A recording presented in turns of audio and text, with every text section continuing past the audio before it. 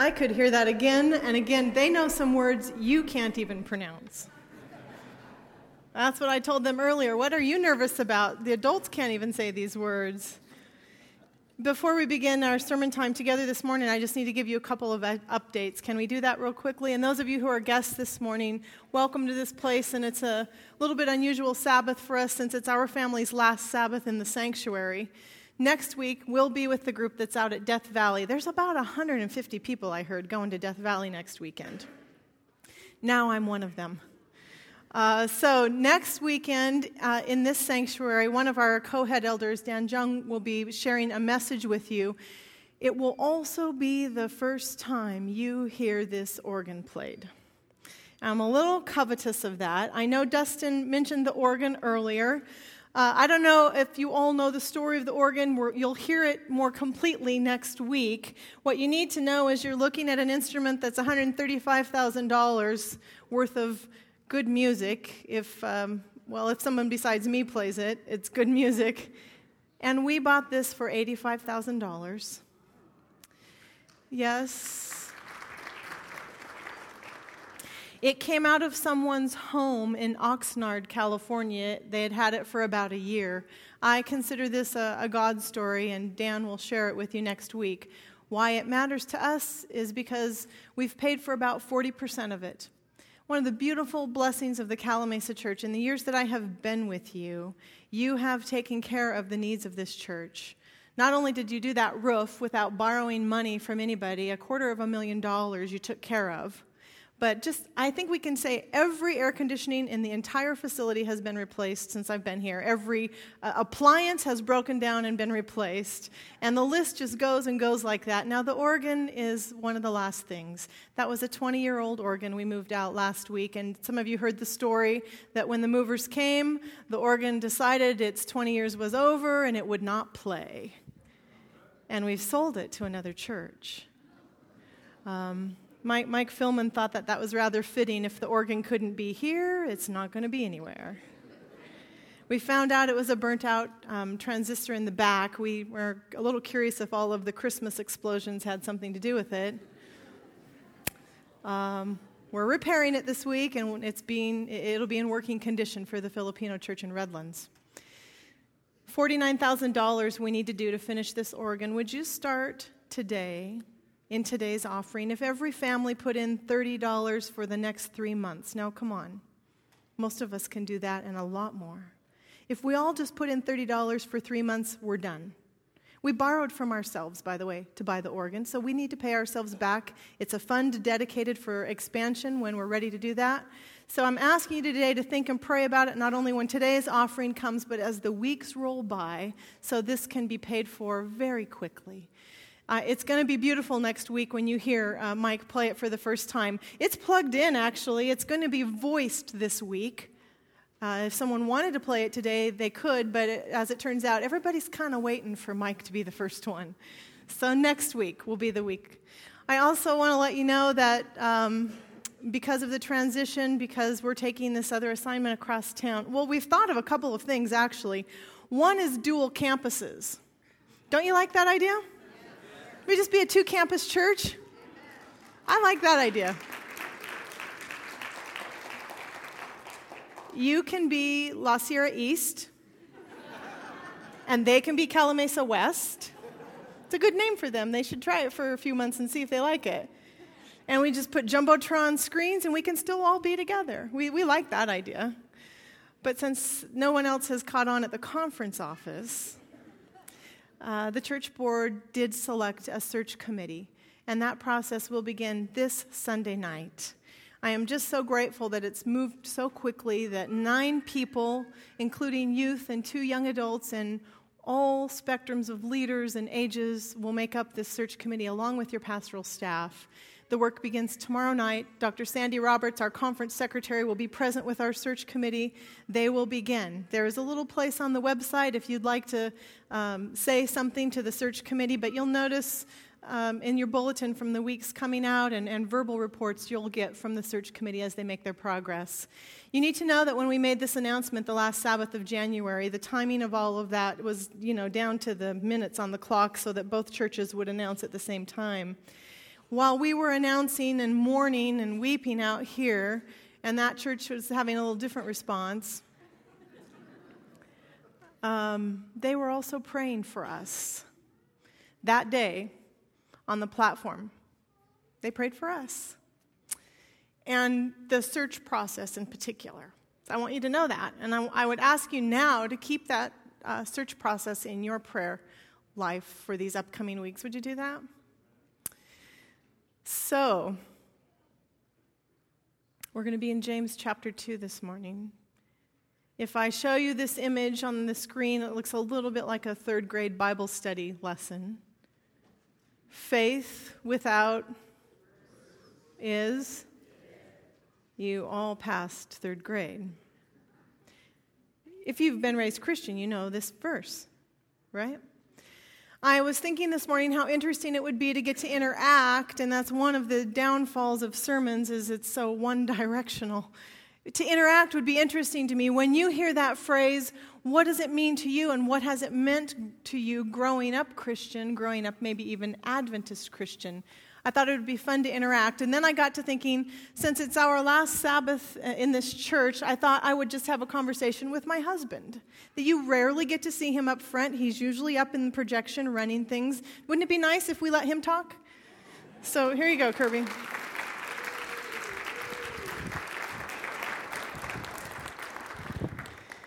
And I'll give him a stool so we can look a little more eye to eye. I know this is hard for you because you're a little shy and your opinions don't come so quickly and you're a quiet guy. There's a reason you put me up there. So it'll be okay if we interact for a few minutes on this question? Not sure how you're going to do this and run projection at the same time. I'm very eager to see.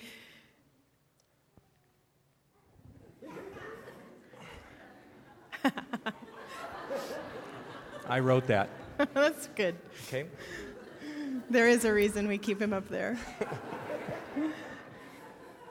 So here's the question. You know, it's the question I'd like to hear many people respond to. Faith without works is dead. You grew up Christian. When you think about that phrase, what did it mean to you growing up?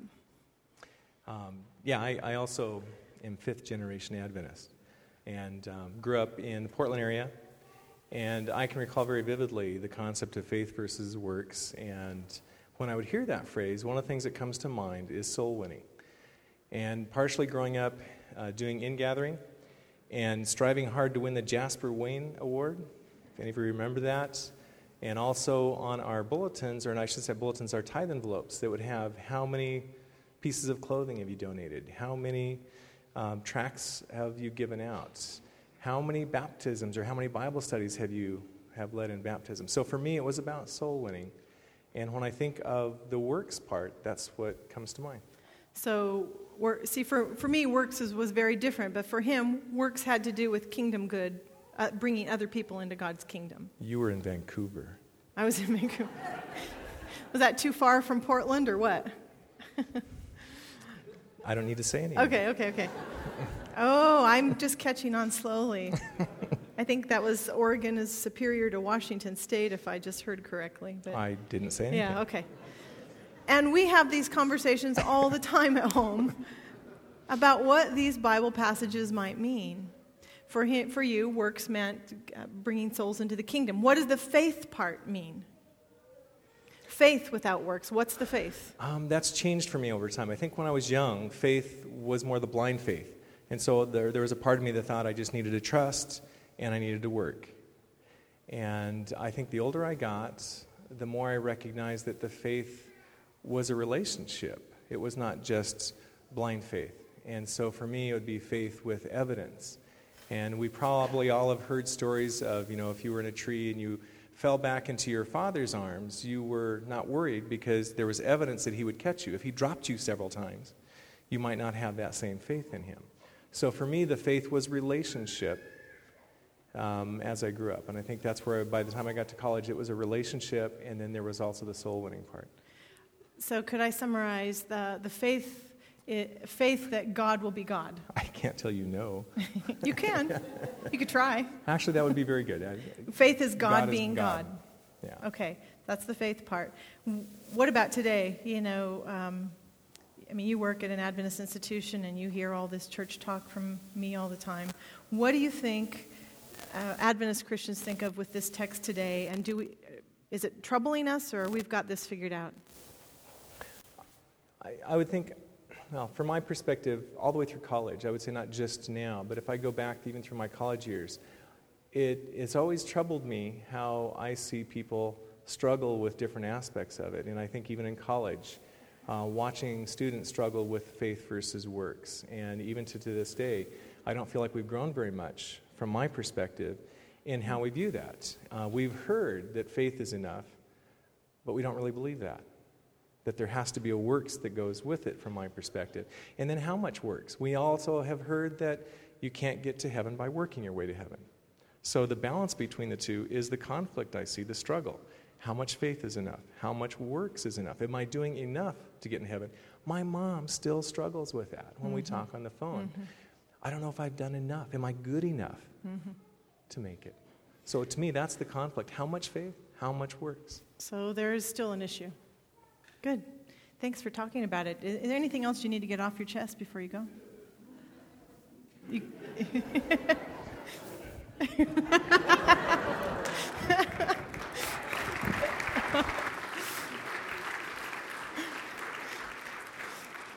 Extremely risky that was. Faith without works is dead. The first time Christians struggled with that was not James chapter 2 when we read it today. Not even with Jesus, walking around Palestine. In fact, the concept and the understanding what that means, faith and works and how they work together, is all throughout our Bible, back from the beginning with the patriarchs. It's a concept that's never gone away, woven through your scripture. James chapter 2, there's a Bible in front of you this morning, if you'd like to follow along. What is interesting, in particular with this letter, this writing, these are now people attempting to follow after Christ, maybe 100 years after Jesus is gone. People attempting to follow Christ when they're scattered far out of Jerusalem in little faithful communities, aliens, exiles, really. People, by the way, who don't have a Bible like we have. They don't have an official doctrine or creed from a church. There's not one form of Judaism that's practiced. There's not even an official Christianity yet. Faith without works is dead. They're trying to understand in a context that's so different from ours today. We open the Bible. What about for them? James chapter 2, we'll begin with verse 14. What good is it, my brothers and sisters, if a person claims to have faith but has no deeds? Can such faith save him? Suppose a brother or a sister is without clothes and daily food. If one of you says to him, "Go, I wish you well, keep warm and be well fed," but does nothing about those physical needs, what good is it? In the same way, faith by itself if it's not accompanied by action, it is dead. But someone will say, "You have faith, I'll have the deeds. Show me your faith without deeds, and I will show you my faith by what I do. You believe there is one God? Good. Even demons believe that and shudder." So the argument unfolds now in James chapter 2. What good is faith, which I'll call conviction and belief? What good is it if it's not accompanied by action? Good for you, you believe in one God. Good for you, you have orthodox, true truth. Even the demons can have that, the text says. Good for you, I read goody for you, actually. The demons can do what you say you can do. The author is going to go on now and pull some proof. Abraham, Rahab. Abraham, the first monotheist in the Bible, orthodox faith, true truth, believes in the one God just like the demons.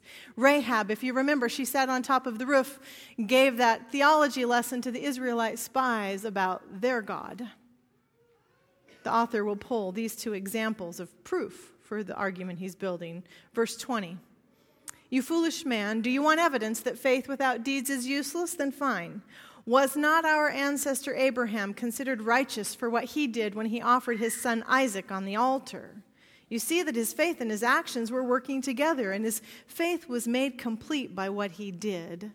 And the scripture was fulfilled that says, Abraham believed God, and it was credited to him as righteousness, and he was called God's friend. You see that a person is justified by what he does, not by faith alone. In the same way, was not even Rahab the prostitute considered righteous for what she did when she gave lodging to the spies and sent them off in a different direction? As the body without the spirit is dead, so faith without deeds is dead. Verse 26, faith without deeds is dead.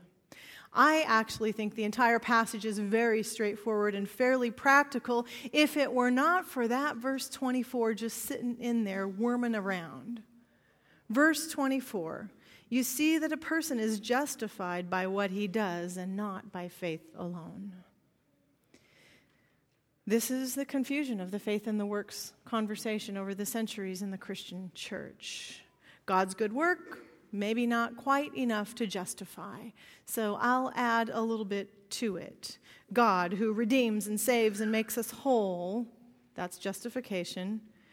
Maybe we need to do as the Bible says and work a little of our own salvation out. Maybe we need to do as the early church fathers said, do the workings of the work of faith. God's work plus a little bit of mine. The text seems to just move us that direction. Yet just 2 weeks ago, standing here, I said to you, we're saved by faith alone. That means alone. It couldn't be that plus anything else. Alone means alone. And many of you said, amen. Well, what would you like to do with verse 24 then? Sticking out at us there. There are a cluster of words, works and deeds and justification and faith and righteousness. It's a cluster of those Christian words that sometimes get us confused, and different Bible authors use them different ways, those Christian words. Have you heard that old story about a little boy chasing a mouse around the house and didn't know the pastor had come for a visit and brings the mouse into the house by the tail? He says, Mom, look. I hit it over the head with the broom. I threw it up alongside the staircase, and then I stepped on it. And he looks up and sees the pastor there, and then the little boy says, and then the Lord called him home to heaven above.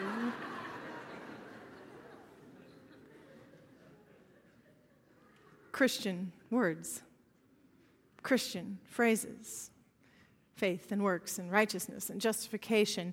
Different Bible authors use them different ways, and that's part of our challenge. If we reach back to a couple of weeks ago and take some of our own principles, it helps us with this little verse 24 this morning. Read the text in context. Let Scripture interpret Scripture.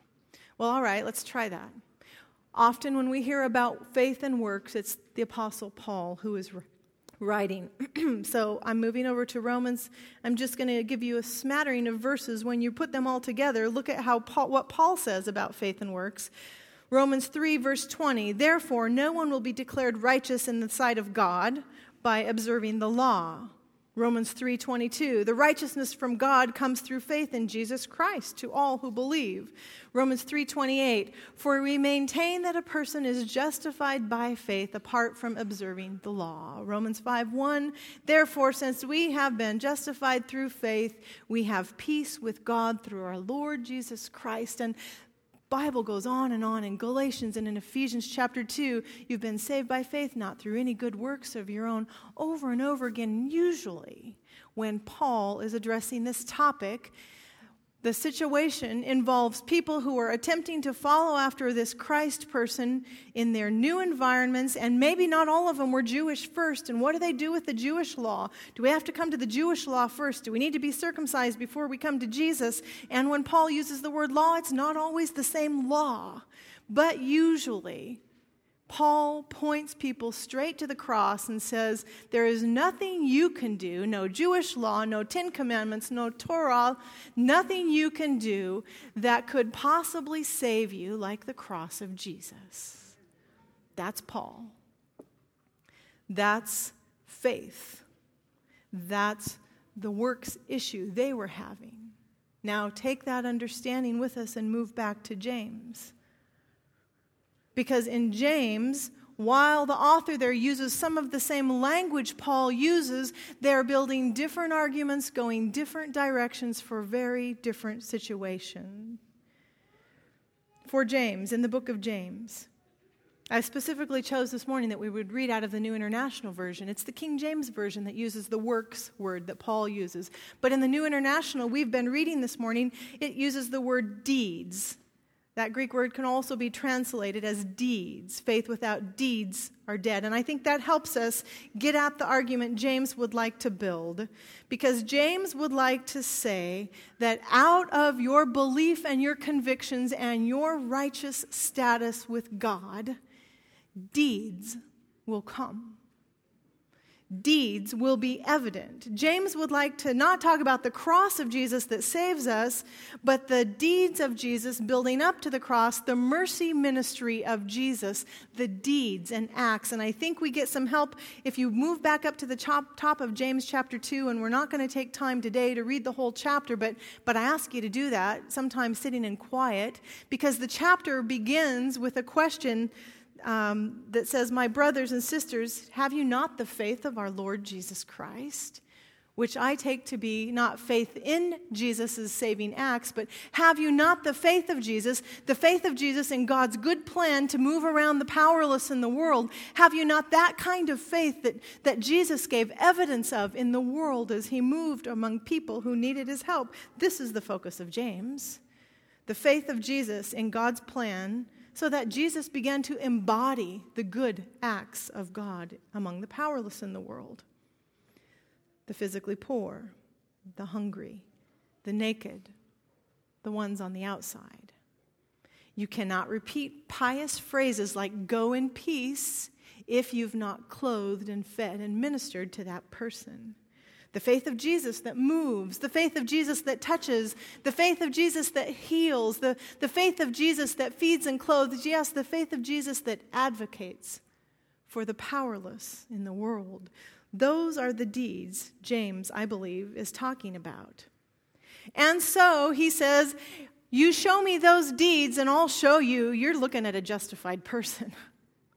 Because this is how justified people move about in the world. This is how saved, redeemed people act. You can tell if you've come across a justified person, not only because of what they believe, because of their true truth, but because they move around the world embodying the mercy of Jesus. That's what I believe is the understanding of James 2:24. Faith without deeds is dead. It's very much like buying a new organ, plugging it into the wall, and then let's just leave it there and look at it. Let's just not play it. It's beautiful. If we did play it in worship, it would inspire us. It would draw us closer to God. The beauty of the instrument, what this thing will be able to do, actual sounds of pipe organs from around the world have been recorded, and those are the sounds that will come out of these stops when Mike plays it next week. It'll be absolutely moving. It'll probably convict many of you, inspire you to something else and more and greater. But, instead of doing that, let's just leave it plugged in. We'll walk in week after week and look at our beautiful organ, and we'll dust it, and we'll let the community come so they can see the Calamasa Adventist Church got a Rogers organ. We just won't play it. We'll just look at it.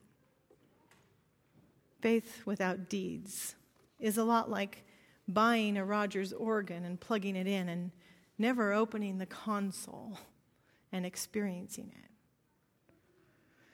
It is a defining concept for God's covenant people.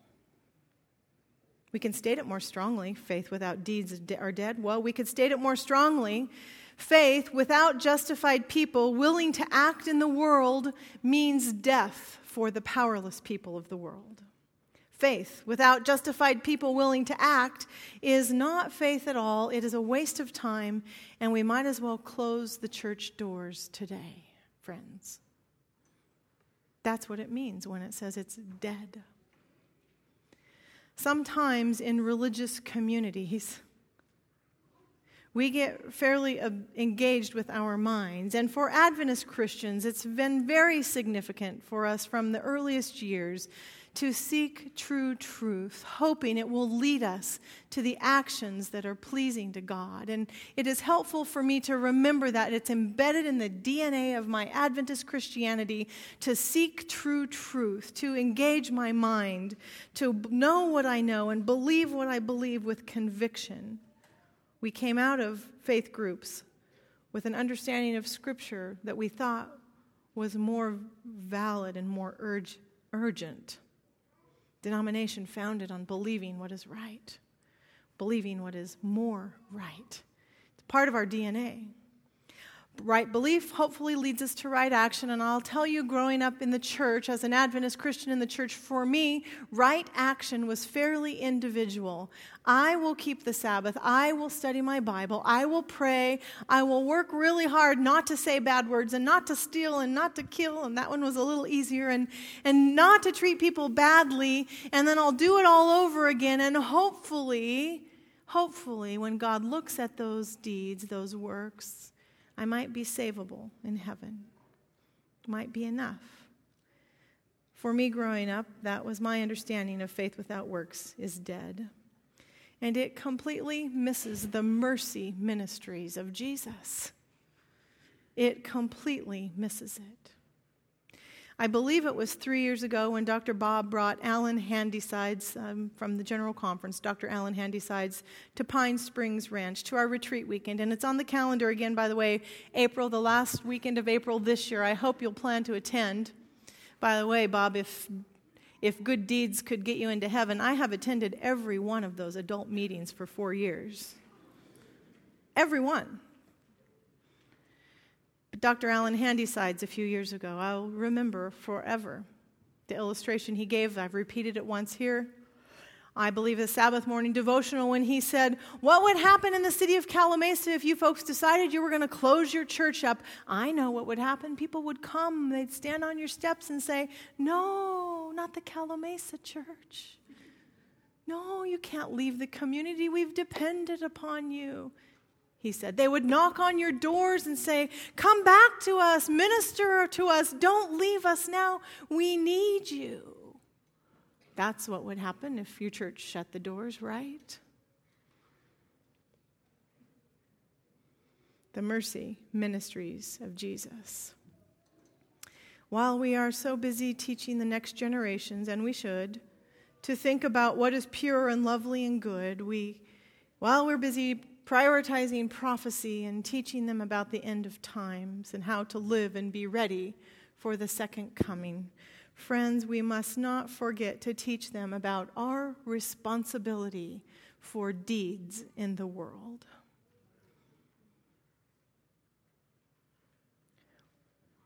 I have spent the last 10 years attempting to take Jesus seriously, and I confess to you that's the part of my Bible I study more vigorously. But after 10 years with Jesus, what is very clear to me is that it is not possible to be in a faith community bearing the name of Jesus, Christians, without a socially active, worldly faith in the community. I am persuaded that a faith without the serious, regular, patterned approach to the community, for the powerless in the community, a faith that's missing that is blasphemous. That is to take the Lord's name in vain. I can't do that any longer. Church cannot be the hope of the world if church refuses to embody hope in the world. It just cannot happen. So I've decided that I've spent enough years worrying about salvation, worrying about heaven's minimum entrance requirements, and while I love thinking about true truth and all of those good theological conversations, sometimes I am learning they displace us from embodying the hope of God in the world.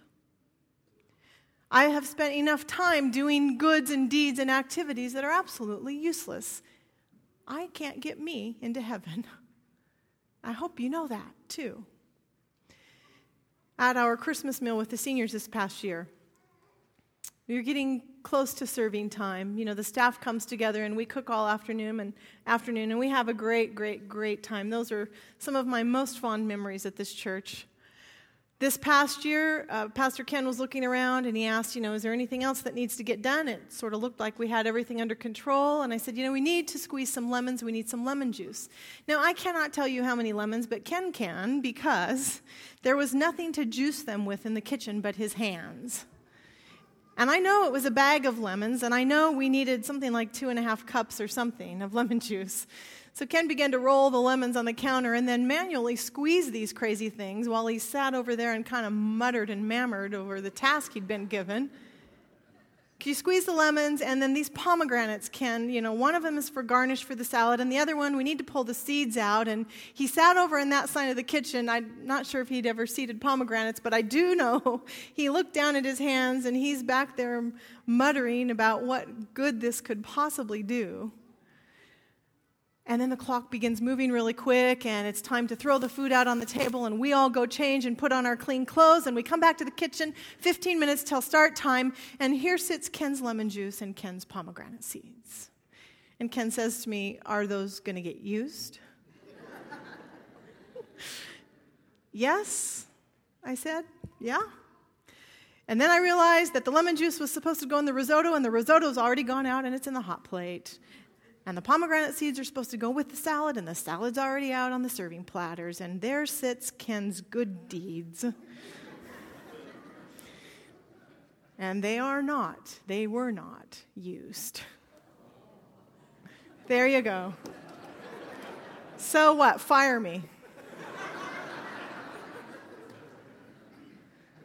But Ken feels a lot better if you'll walk around and say, "Oh," because it's sort of become our standing joke. You got any lemons that need to be squeezed?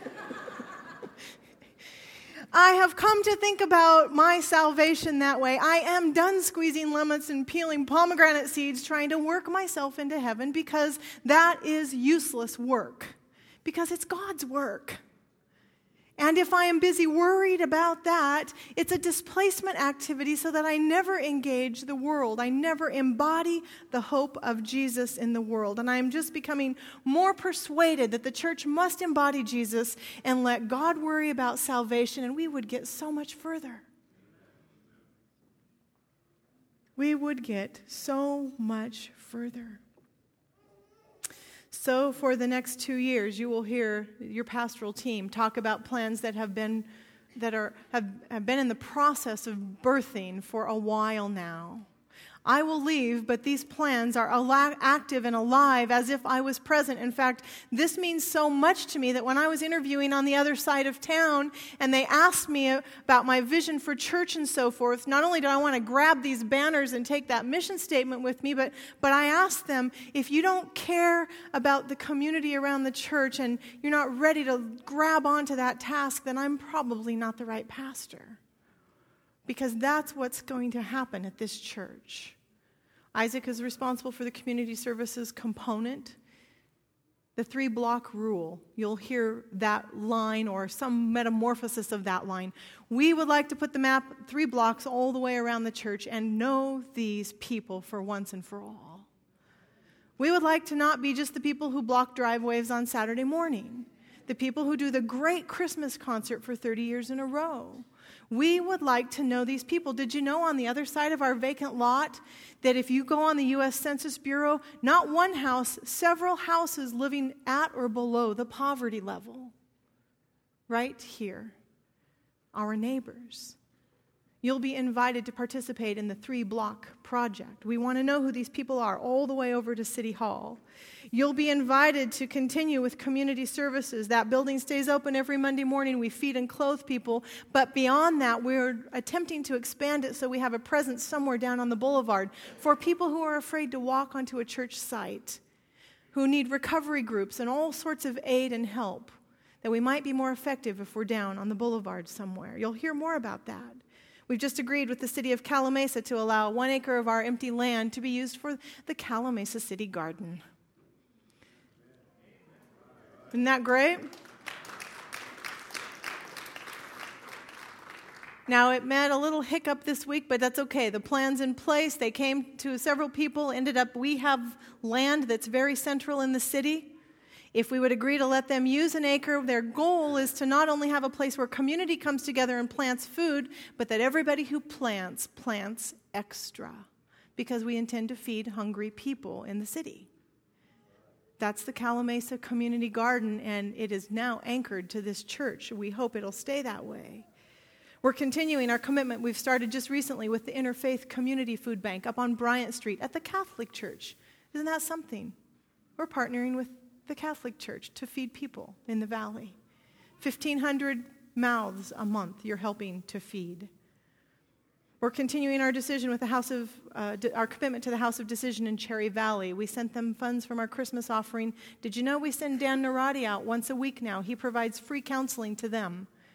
We pay his wages to send Dan out one morning a week to see clients at the House of Decision, and we hope to increase our commitment there. And while we focus on these blocks and our zip codes right around the church, there is one away project, the Honduras mission trip you've heard about. These t-shirts, I understand, just came yesterday. It's called Calitan. I thought that sounded a little bit like Taliban when they first chose it. But I didn't get to vote, so Calitan. That comes from Calamasa. If you turn the back of the shirt over, it explains how they got that name. It comes from Calamasa and Rotan, one of the communities in Honduras that our team will be visiting. Only 33 people are going, but we are all involved in this project, friends. Why Honduras? Because Steve Dunbar has been there already for years, because he's got terrific foundation and relationships laid where we can move into this community now and build upon what he's already started and stay for the long haul. That's our one away project. It won't be over once this trip is over this spring. Because faith without works is dead. The pastoral team went 2 weekends ago on our staff retreat, as I told you. Ahead of time, I told you we were going down to San Diego. We started a couple of years ago taking some food and trying to find hungry people and feed them in San Diego. We did it again this year. It was raining that Sabbath. That was enough to dissuade me. I actually was interested in canceling that part of our retreat time together, except for a daughter who said, "Really, Mom? Really? You're going to get rained on and they're going to go hungry? Really?" And I'm so grateful for the younger generations, friends.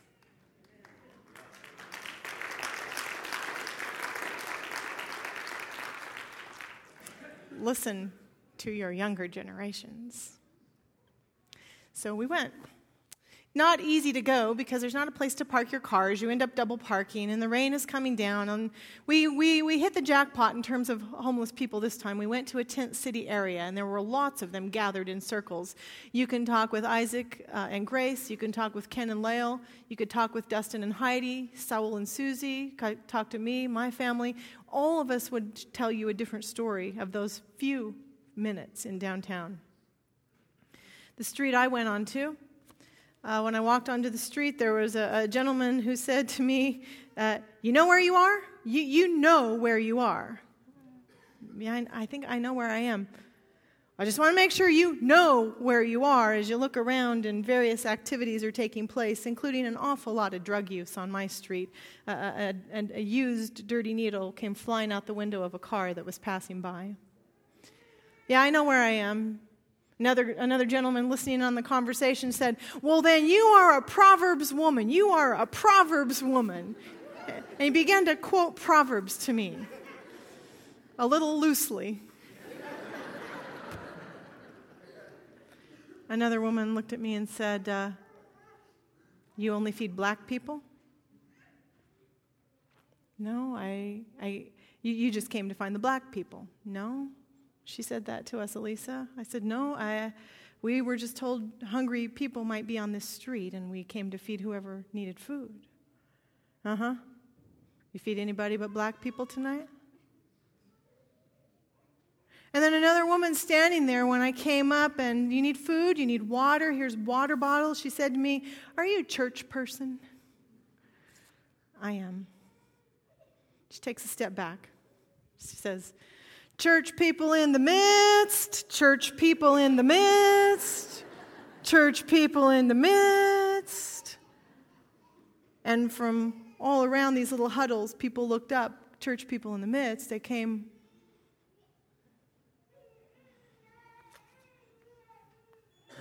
Church people in the midst. Faith without works is dead. I want to be church people in the midst. Don't you? Don't you? Then pray for God to give us that courage these next 2 years. Would you do that? Church people in the midst. May God bless you richly. Amen. There is a wonderful tradition when you read Scripture that often took place at times of transition, and it is that of a blessing. And as you leave us, we would like to offer a blessing to you.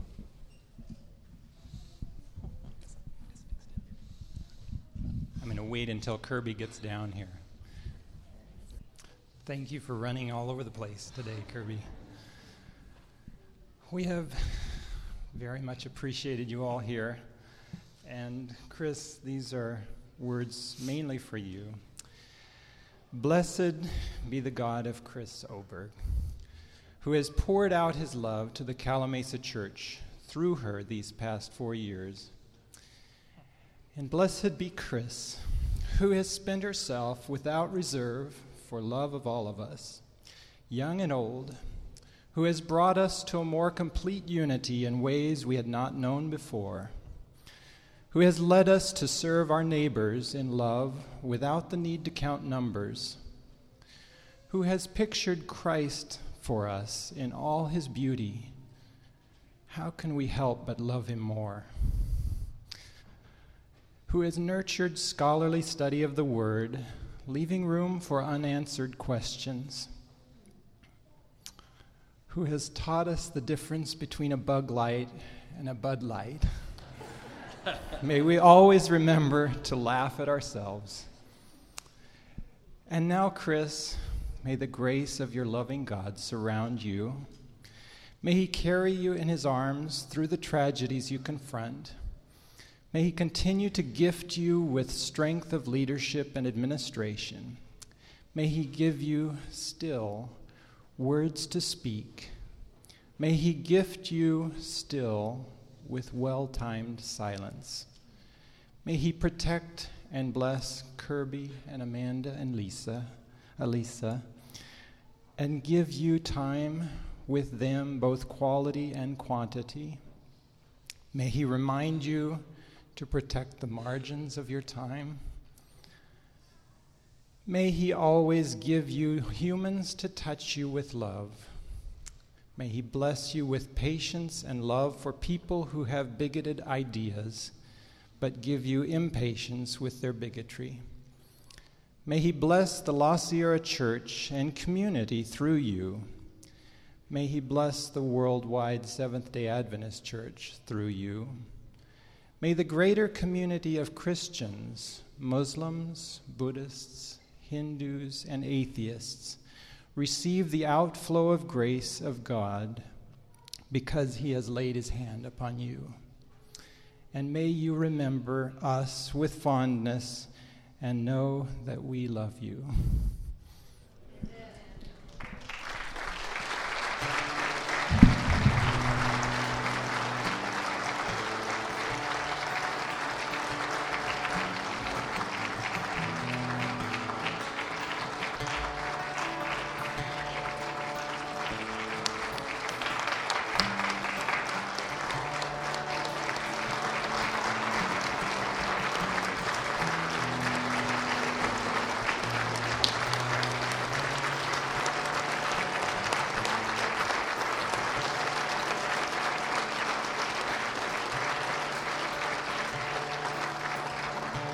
you remain standing for this song?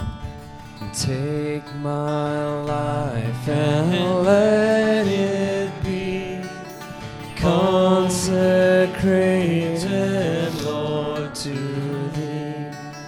Take my hands and let them move at the impulse of Thy love, at the impulse of Thy love.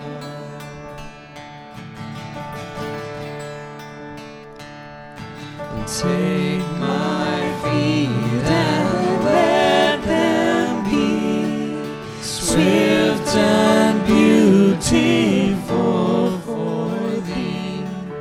Take my voice and let me sing, always only for my King, always only for my King.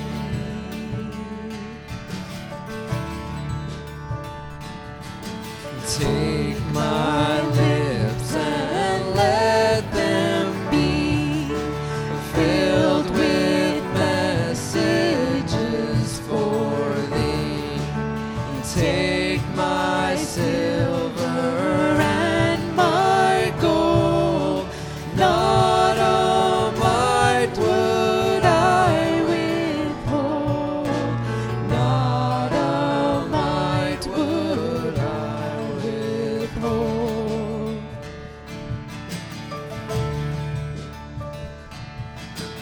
Take my will and make it Thine.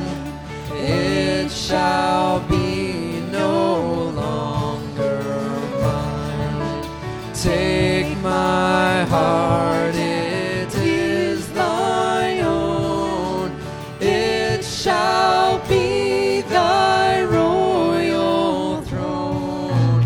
It shall be Thy royal throne.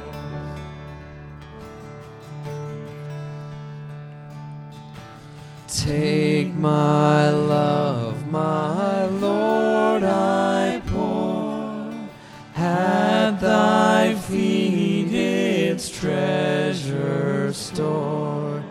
Take myself and I will be ever only all for Thee, ever only all for Thee.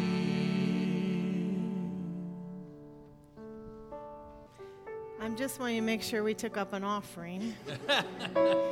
Because if it's the last task I do here, I will do that. Because the church has to have an offering. Let's pray. So, God, make these church people in the midst. Make them secure in their salvation. And then they will be ever only all for Thee. Amen.